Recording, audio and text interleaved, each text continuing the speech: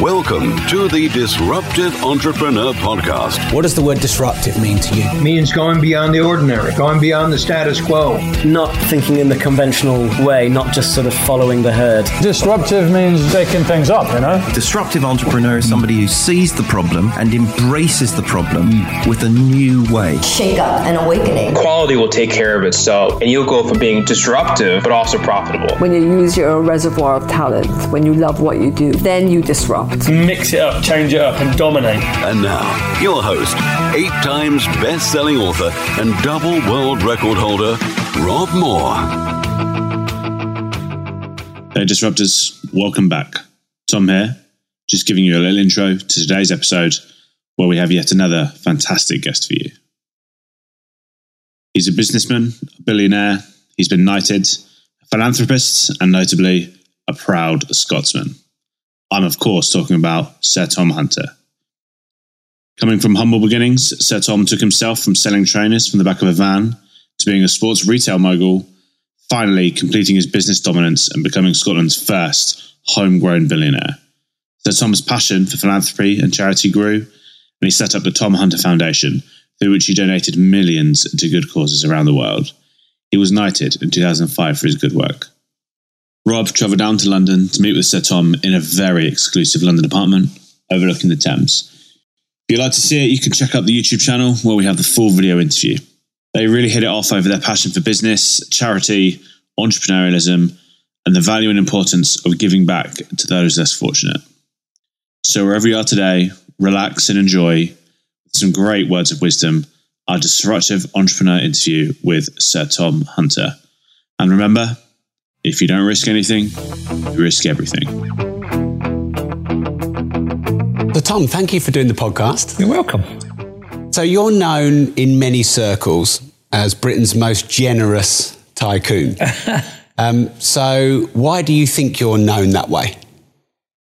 Well, I'm not quite sure, but I suppose when I sold my first business 20 years ago now, makes me feel old.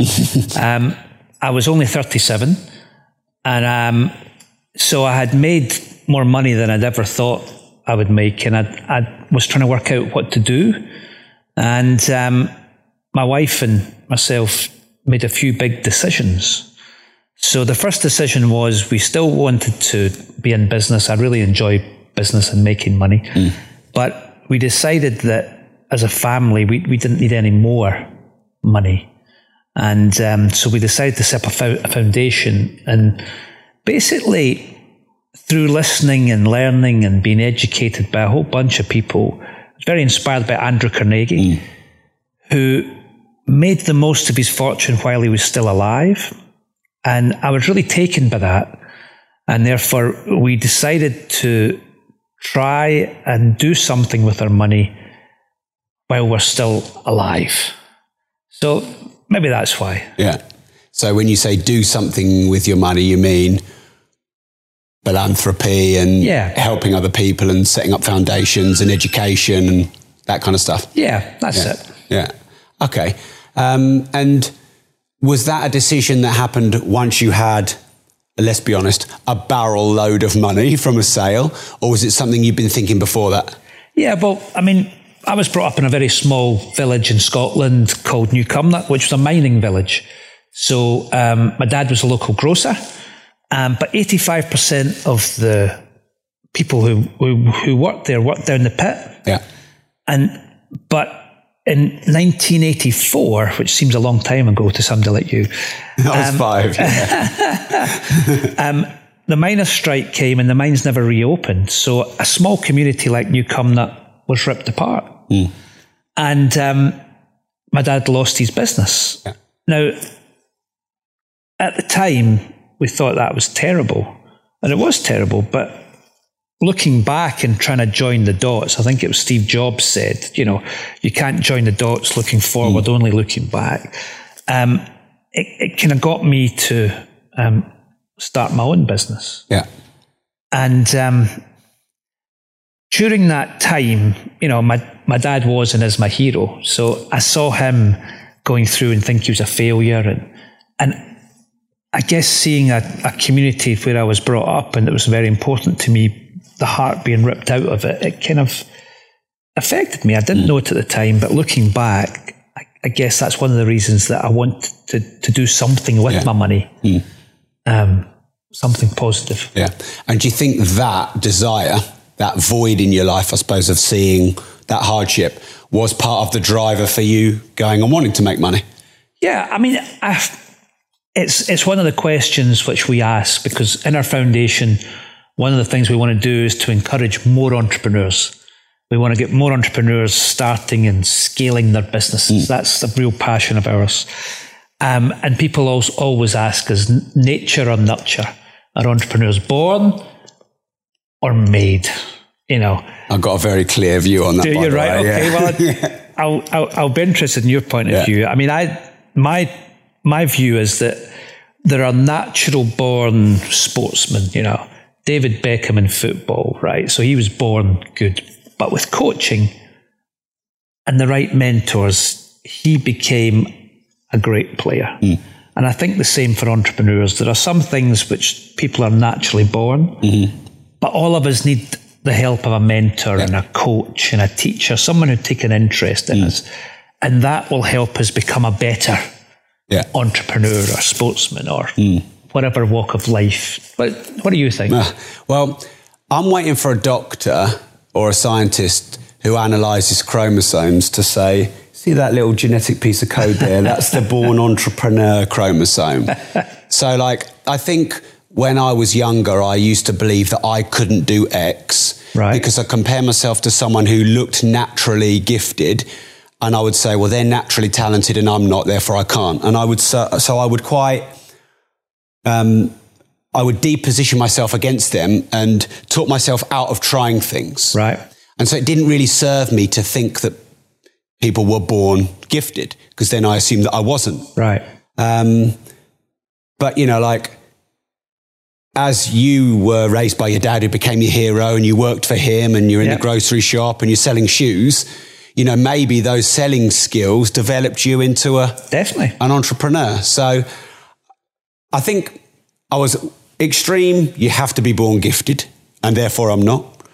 And then I read all the books like Malcolm Gladwell's and Matthew Syed's, who I've interviewed on the podcast, about how, well, actually there's a 10,000 hour rule and you can learn it all. So I think I went that way. Okay. And it's actually, you can learn it all, because I do believe you can learn everything to be an entrepreneur. Okay. Marketing, sales, mindset, all of that kind of stuff. But then I had kids. Right. And it was like their personalities were already born within them before they even started talking. And, you know, I've got 3 kids and they're all very different. And you wonder why. Brought up in the same way. Exactly. So maybe the reality is a bit in the middle. It is. It is. I think we can agree on that one. But I wouldn't want to put anybody off. And that's the thing, isn't it? You're not born an entrepreneur. You're not supposed to be one. No. Who says? Yeah, who says? Yeah. But there are a couple of things in entrepreneurs that I always see in their eyes. Look into my eyes. Do I have that in my eyes? I can sense it. And which is hard to put in. If the desire and the attitude, these are hard things to teach. Yeah. Everything else, sure. But those things maybe got to be there. And it's funny because talking about desire and attitude, like you, my dad is my hero.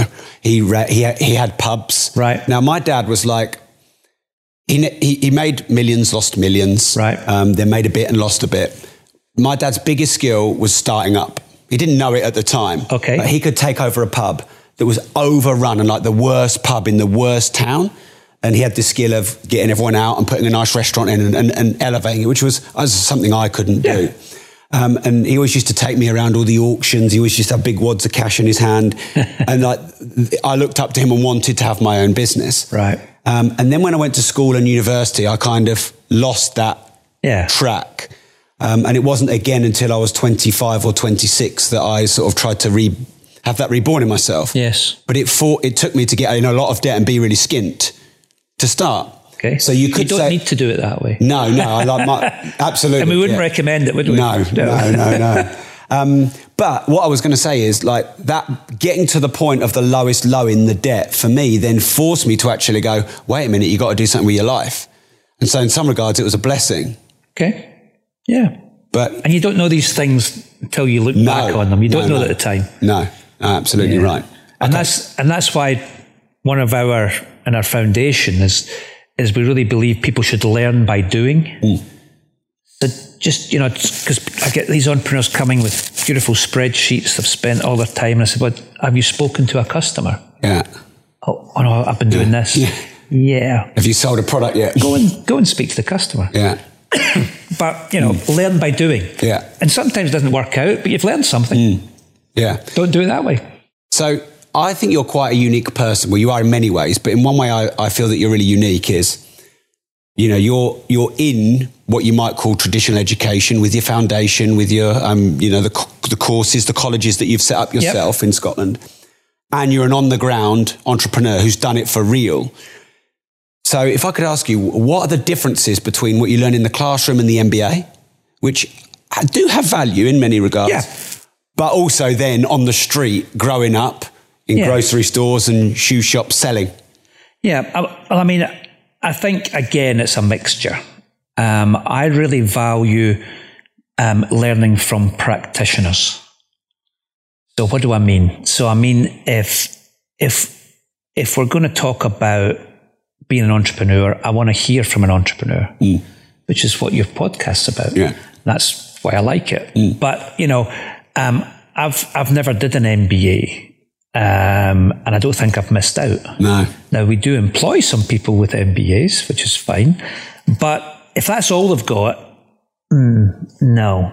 They've got to have got their hands dirty.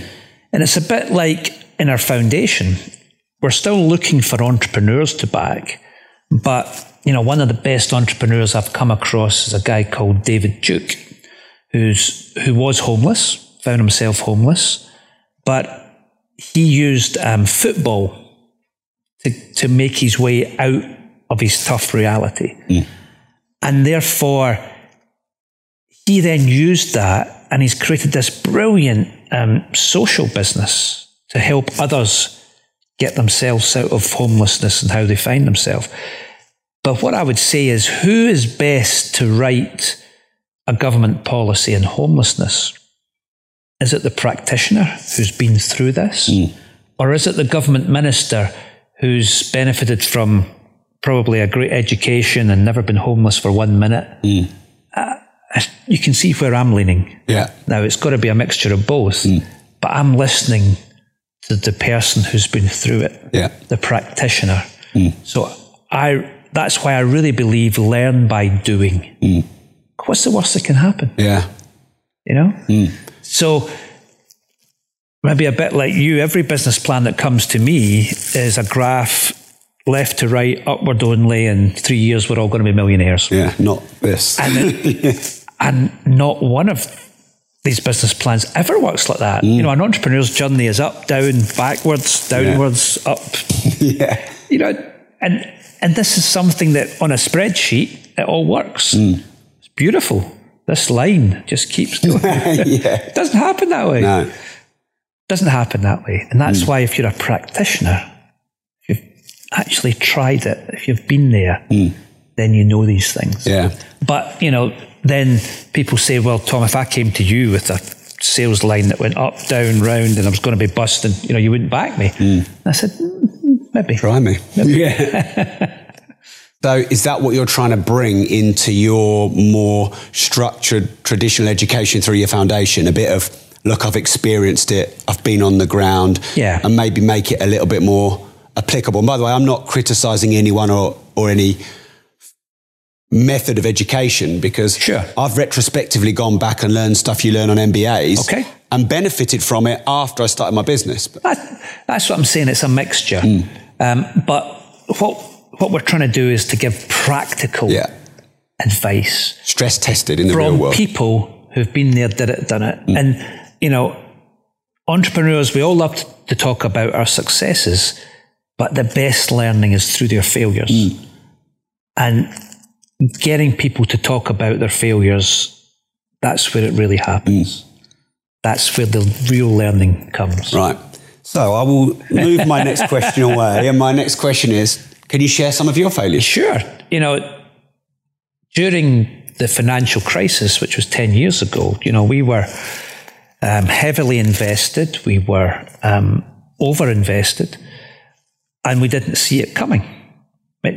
We didn't, you know, things had been going so well. I don't think anyone saw it coming, did they? No, quite a lot of people did, and I have become an anorak. I've read every book on the financial crisis to try and educate myself. So it was my fault. I didn't see it coming. Yeah.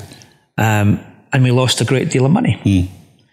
But that really tested the mettle of me, of my team, and the learning we had through it has stood us in better stead to carry out our business now.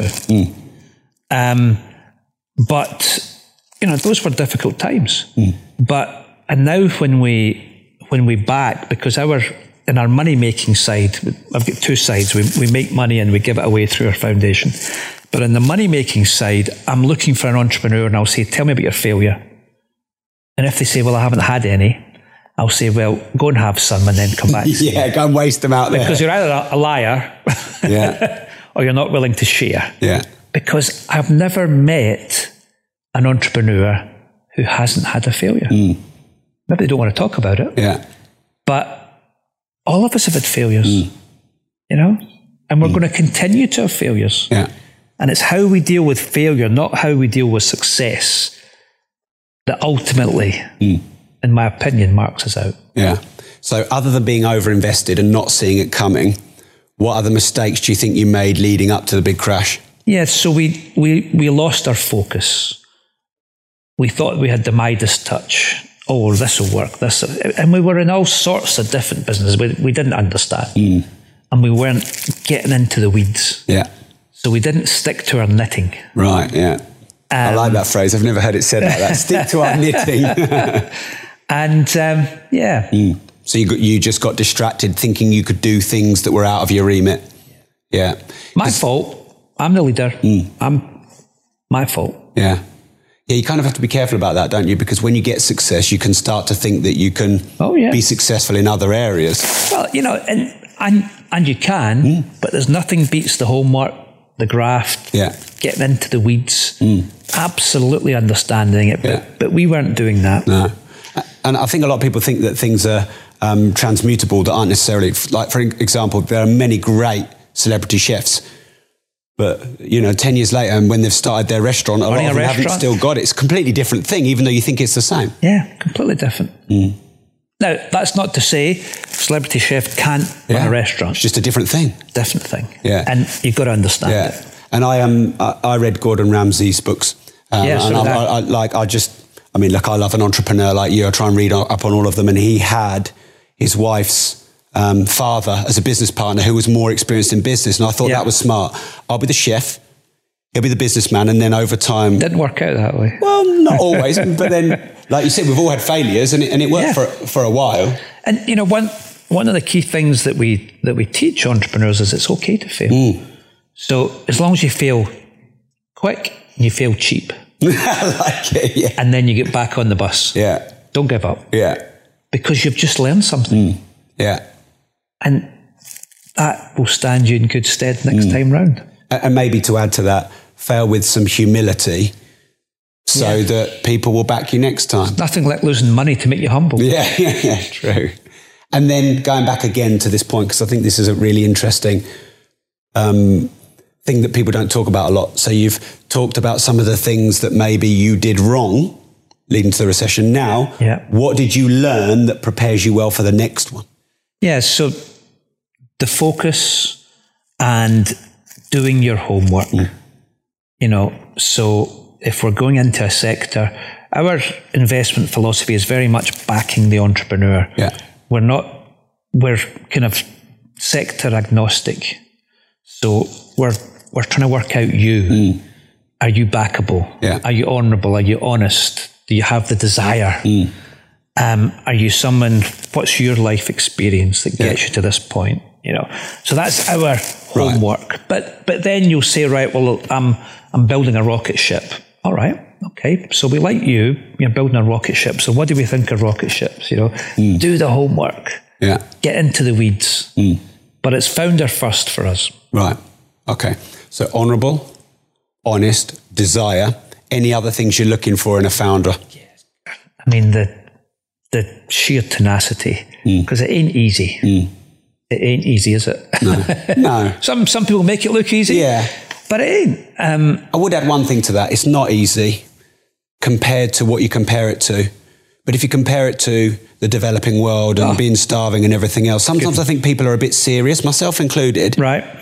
You know, like our problems are first world problems. Oh, yeah. So I think when you get stuck, it's just good to remember that. And when it works, it's the best feeling in the world. You know, creating a team run about you, taking on the world, succeeding. Wow. And sharing the success with your team. It's brilliant. It's the best feeling.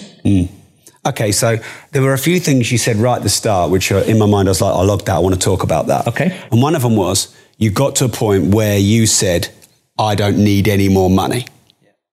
So I'm going to give this a bit of context. So apparently there's all these American studies that have been done that says once you get to $70,000, you know, the happiness above that is kind of marginal or minimal. I don't agree with that because I don't think $70,000 is enough to live. Okay. And it's £35,000 to put my 2 kids through private school.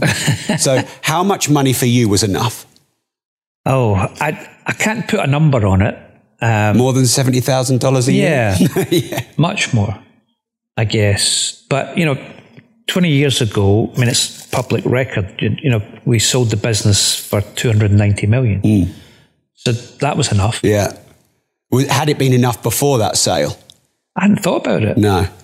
And I went to see, because I'd become really interested in Andrew Carnegie, who was a Scotsman, left Scotland when he was 9 years old, because his mum and dad were in poverty. They couldn't make ends meet in Dunfermline. And they jumped on a ship, ended up in Pittsburgh in America.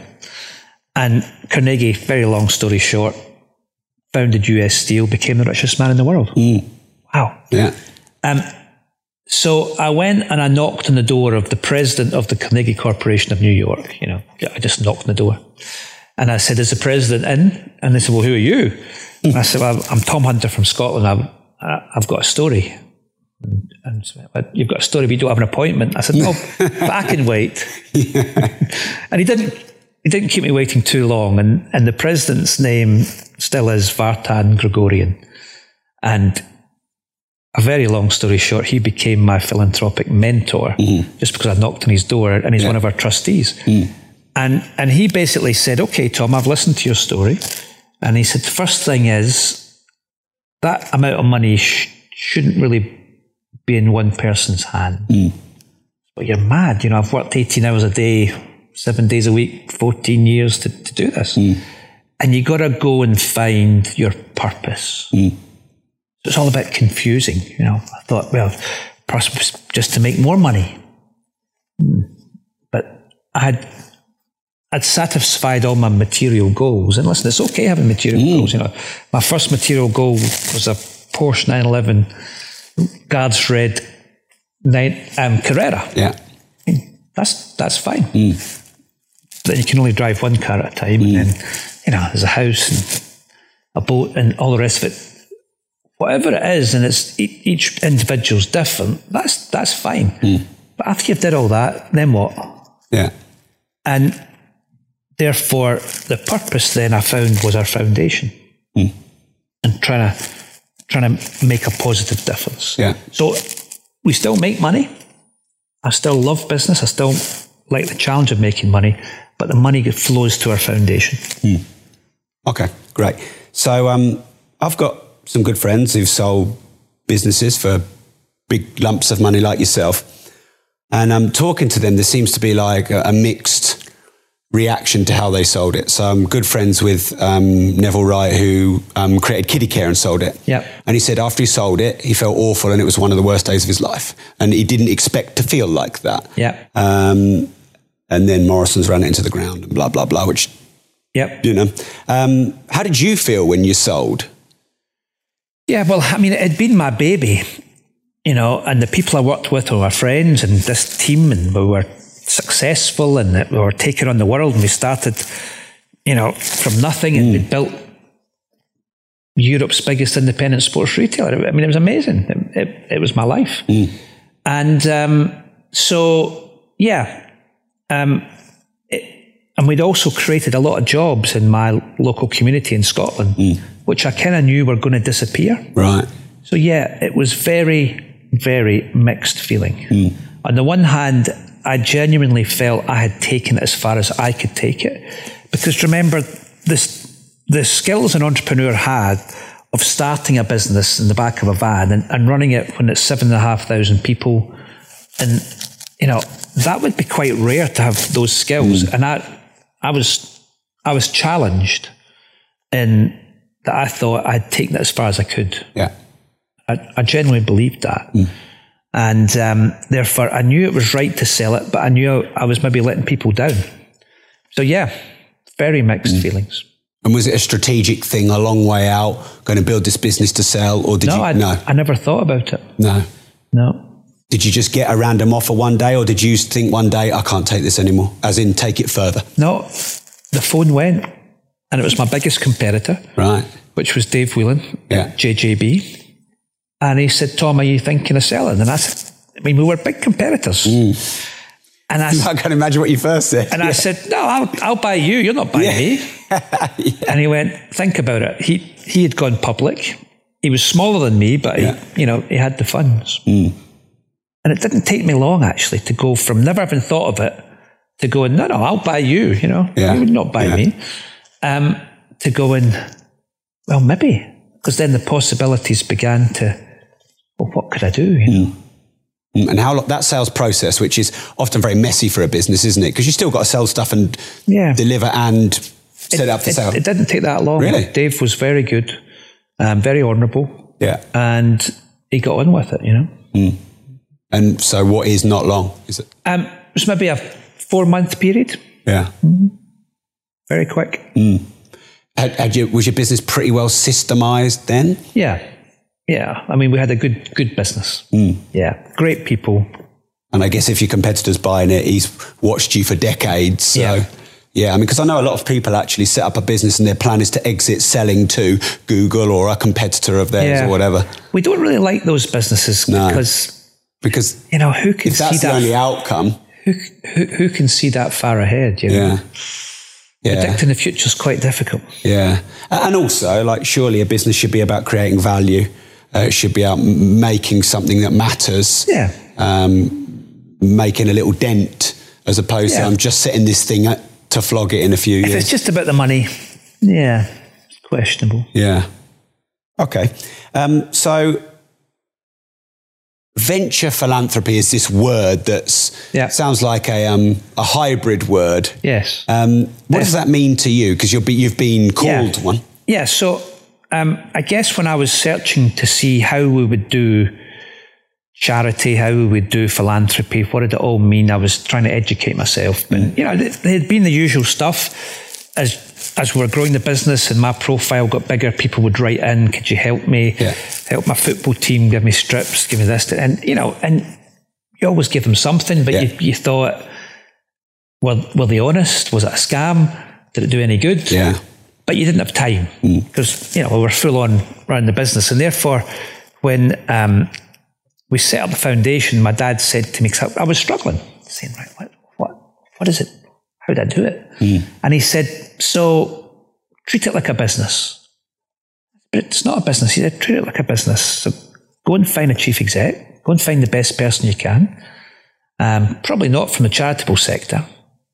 And you don't sit in your office and wait for people to come to you in your business life. You go and find out, all right, got to meet them. Let's go. Don't sit in your philanthropy and wait for the begging letters. Go and decide what you want to do. You do get a lot of them when you set it up though, don't you? I've got so many of them. Yeah. I need to stop sending them.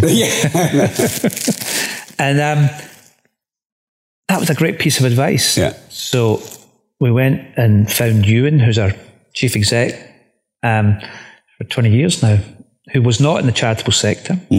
And we decided what we wanted to do. Yeah. And then we said, okay, so if education's one of our things, right? So what is it we want to do and how are we going to measure it? And are we going to drip feed the money in against milestones and just the stuff we would do in our business? And it made sense because it's the only thing I know. Yeah. And find great people, find great entrepreneurs to back who are doing things in a social sense. It's the same thing. Yeah. Some of the best entrepreneurs I've met are in the charitable sector. Right. Because they've got less resources. Got to be more entrepreneurial. Oh, and you're still selling, aren't you? It's not like people just keep sending you checks in. Yeah.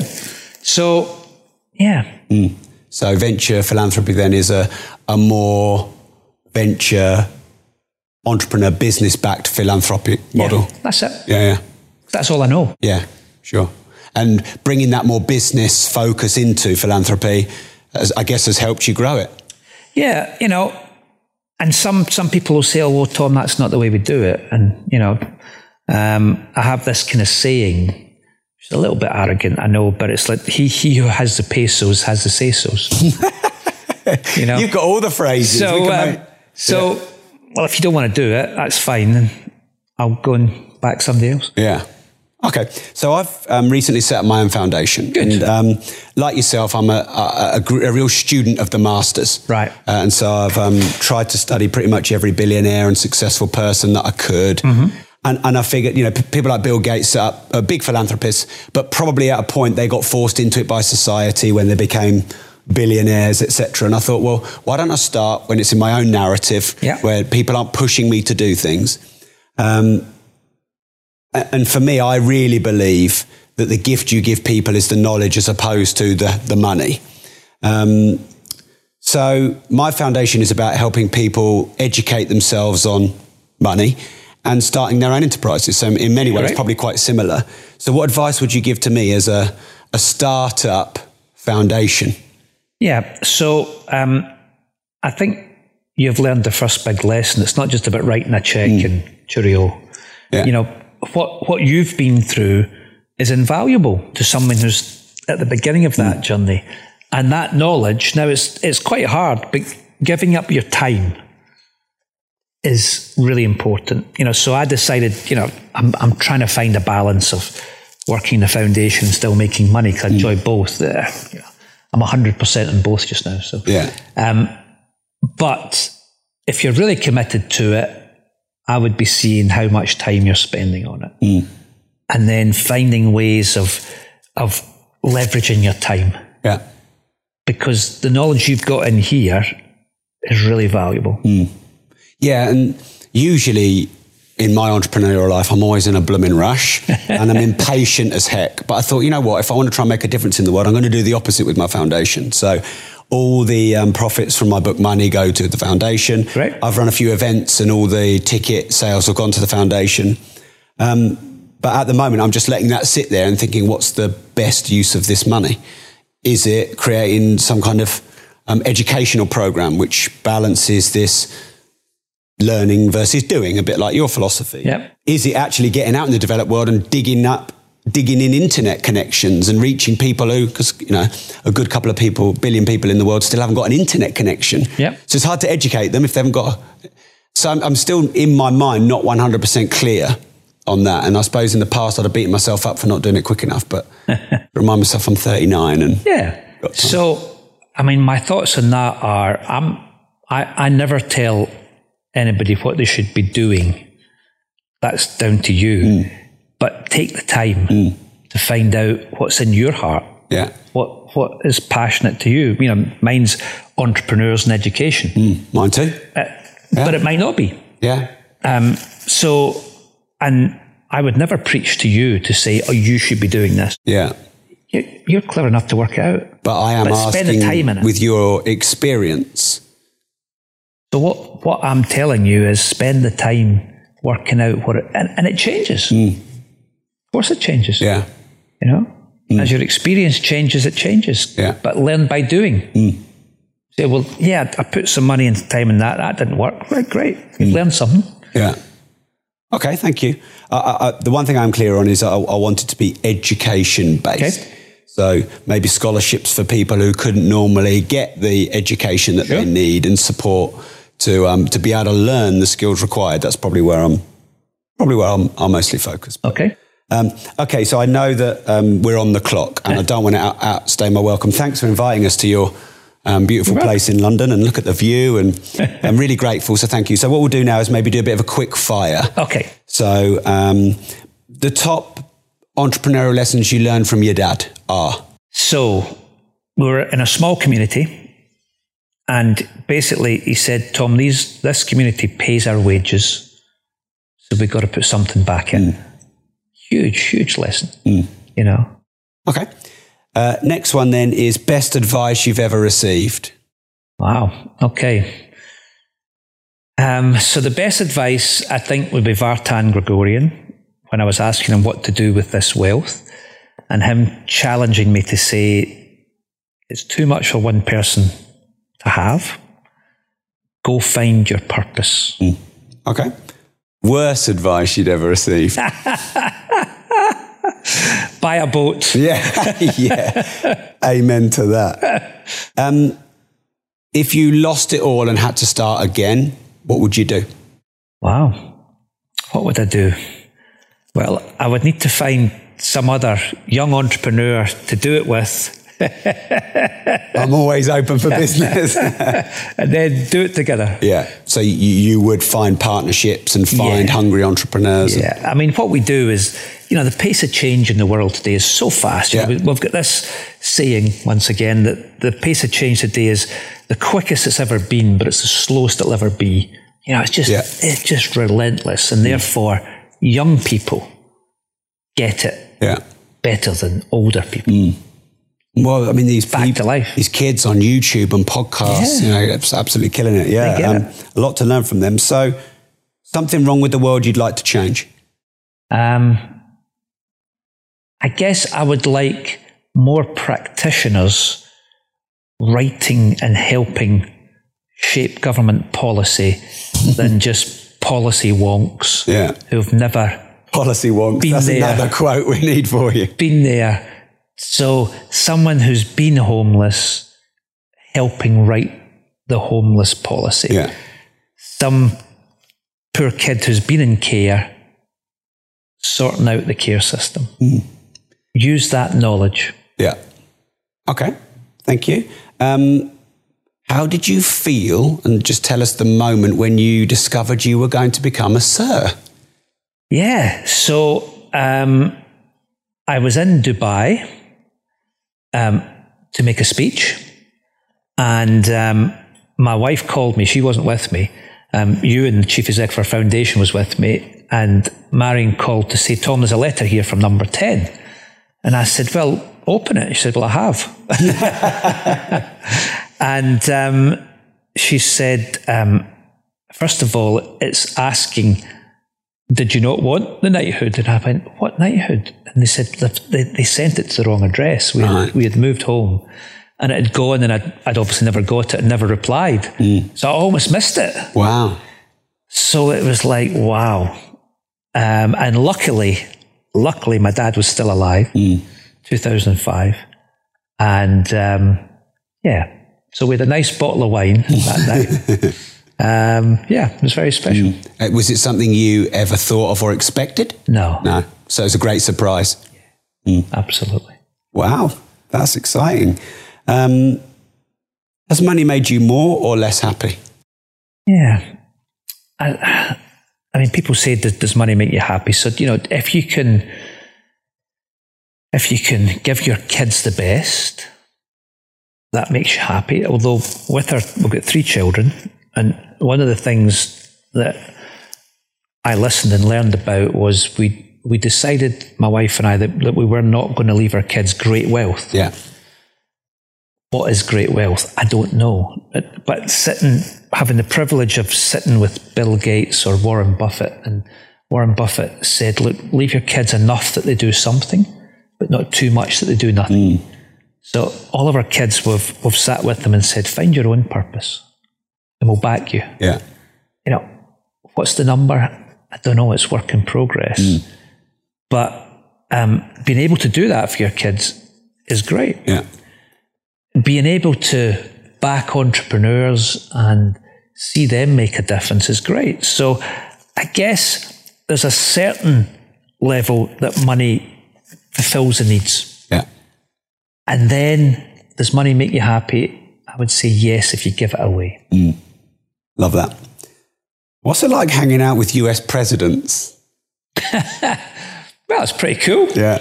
Yeah. I mean, listen, we've had the privilege to meet all sorts of amazing people along the way, and a bit like you, I love it. Yeah. You know, I love it. So it's very inspirational. It's, it's incredibly privileged to do that. Yeah. And I know it. I shared with you before we put the cameras on our discussion around I love meeting people. Yeah. And obviously if they've got an interesting story and if it's similar to your interests, then that's double exciting. But the more doubly excited I'm about meeting someone, the more nervous I get as well. Right. I'm surprised. Yeah. I think there's a little bit inside of me that wants to be really liked by everyone. And what if I'm not? Do you get nervous meeting such amazing people or just excited? I don't get nervous, no. And I think that's just nature. It's just your luck. Yeah. I get excited for sure. And I love it. But I don't get nervous, no. I need to get in a bit more in your head sometime and work out how I don't know how it works. No. But for me, I think the nervousness is linked to the excitement. Yeah. Yeah. Okay. And then final one. And I think we're pretty good for time. So this podcast is called The Disruptive Entrepreneur. Yeah. I'm getting a few T-shirts made. Love it. Send me a T-shirt. All right, I will do. What does the word disruptive mean to you? So we want to back disruptors, both in our foundation and in our West Coast Capital money-making side. Yeah. So what it means to us is people who the status quo is not acceptable, either because it's unjust in our philanthropy, or there's a better way. So finding a better way. So people who just see the world as it is and say, no, that's not good enough. Yeah. I'm going to shape the world a bit differently. I love that. I love it. Yeah. And that would be the perfect end to the podcast, except I have just got to ask one more. Okay. So did it matter to you to become a billionaire? Well, it's only a number. And almost as soon, and I don't know if it ever was, it's a number. And, and Wikipedia says you were, but... But almost whenever it was, I lost a whole chunk of it. So I probably wasn't there that long. Yeah. So did it matter? It would matter in that I want to give as much away as possible, invest in good cause as much as possible. So that's why it would matter. But actually to say, I'm Billy Big Bollocks, no. No. But a billionaire must know some stuff that a millionaire doesn't. I mean, that could, because take away the number and the word, it's experience, it's progress, it's contribution, it's employing a lot of people. Yeah. What does a billionaire know that a millionaire doesn't? It's a great question, and I can't answer it. And I've never asked it. So I'll get back to you. That's episode 2 that we'll do on the 500th. Okay. Yeah. Perfect. So Tom, thank you very much. It's been great to meet you. Yeah, you too. Thank you. All the best. All right, that was brilliant. Thank you. We got a lot in a short amount of time. Yeah, we did. Well, and look at that. You're only 5 minutes. Sorry about that. That was the billionaire question. It's a great question.